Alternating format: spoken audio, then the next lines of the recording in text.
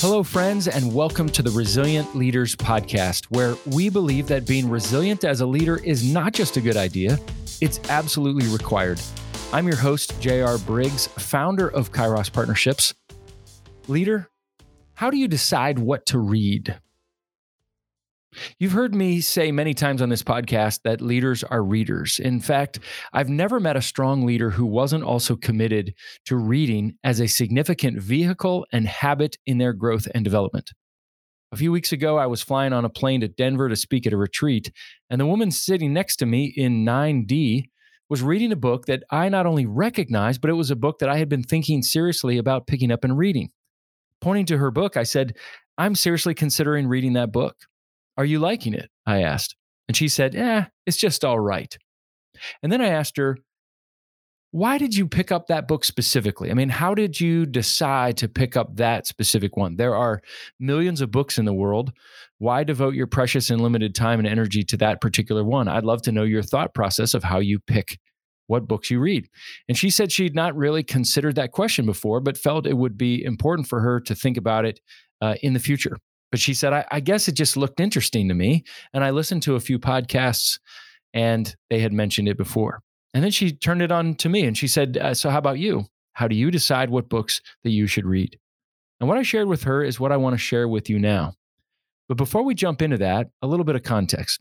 You may remember that back in episode 62, I shared 8 ridiculously practical reading habits of resilient leaders. You may want to go back and listen to that again. In that episode, I briefly touched on how we must be intentional about what we read. Like I shared with the woman sitting next to me on the flight, every book you choose to read, you're saying no to millions of other books as well. In our lifetimes, if we can't even read a fraction of all the published books in the world, we're going to have to be intentional with what we choose. I want to expound even further upon that idea that I mentioned in episode 62 of creating a reading filter. You have to have a filter or your reading will be aimless, chaotic, and spasmodic.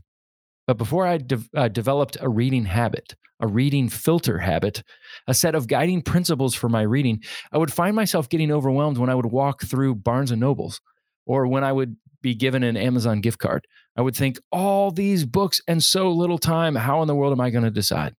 So I sat down and I developed a grid, a framework, a mental model, a decision tree, whatever you want to call it, regarding the books that I read. And once I've developed that, I found that I no longer get overwhelmed in trying to choose what books I should read. I feel deeper purpose and confidence in my reading choices, and I no longer second guessed myself.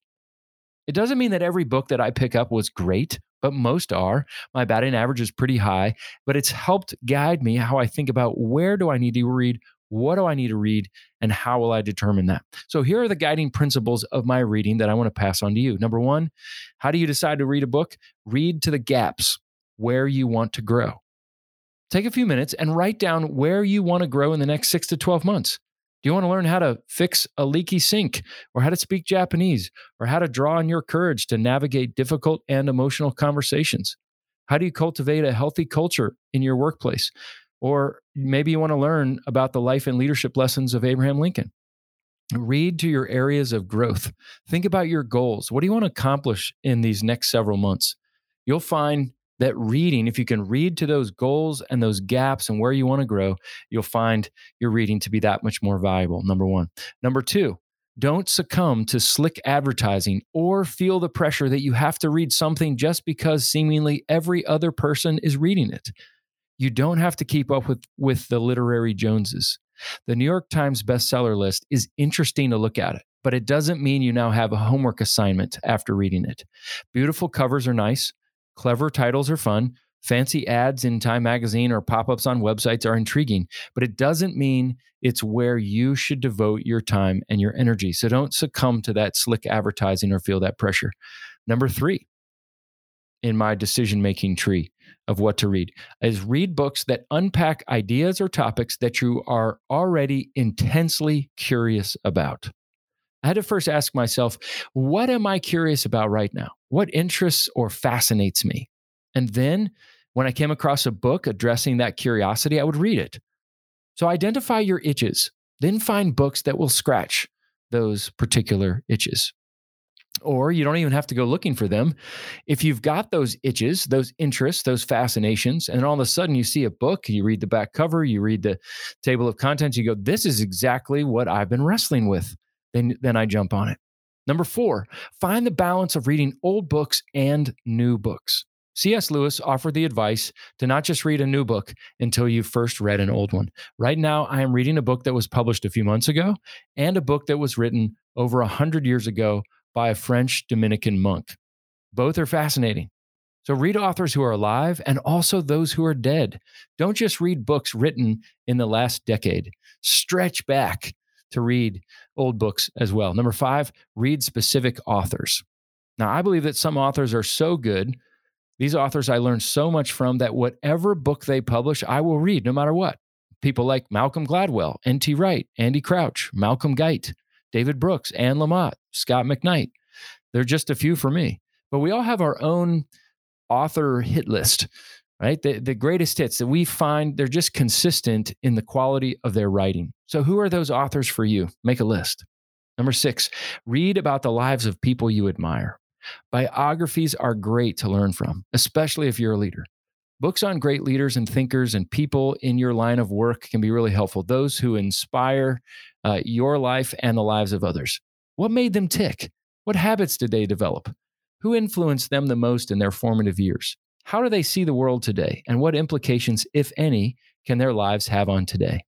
Number 7, rely on the opinions and recommendations of a few specific thinkers and leaders whom you trust.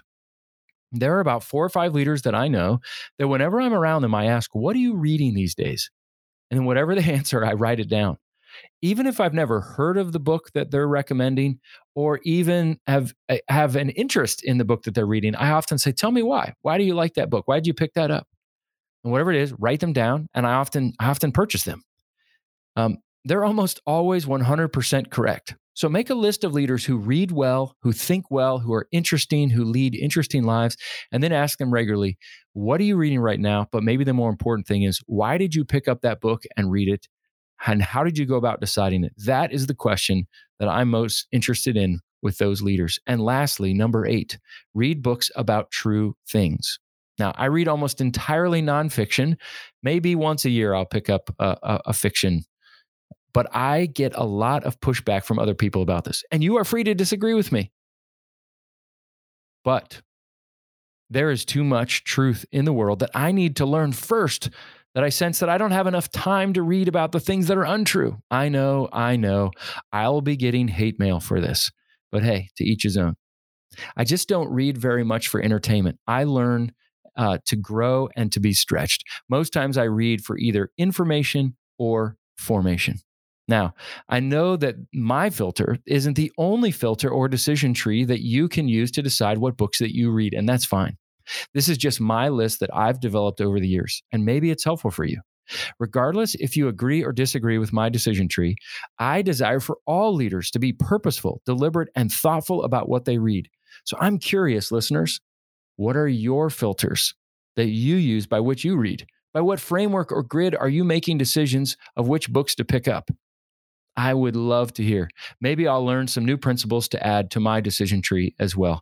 My email is in the show notes. Feel free to drop me a line. I would love to hear how you decide on what books you read. Remember, that you read is important. Learning what leaders are reading is fascinating, but understanding why you read and how you decide what you read, and thus making an intentional decision of what not to read, is deeply important. Well, thank you for joining me today. And thanks, as always, to Joel Limbowen at On a Limb Productions. Joel produces all of the episodes of this podcast, and Joel is also a voracious and fascinating reader himself. If you have video or podcast production needs, Joel helps to tell your story in clear and compelling ways. You can visit onalimbproductions.com or visit the show notes to learn more about Joel and the good work that he does. Leaders, be faithful, available, teachable, and hungry. Keep leaning in and learning. And remember, read, but be purposeful in your reading. Know why you read, and you can find the act of reading to be even more valuable than you have in the days ahead.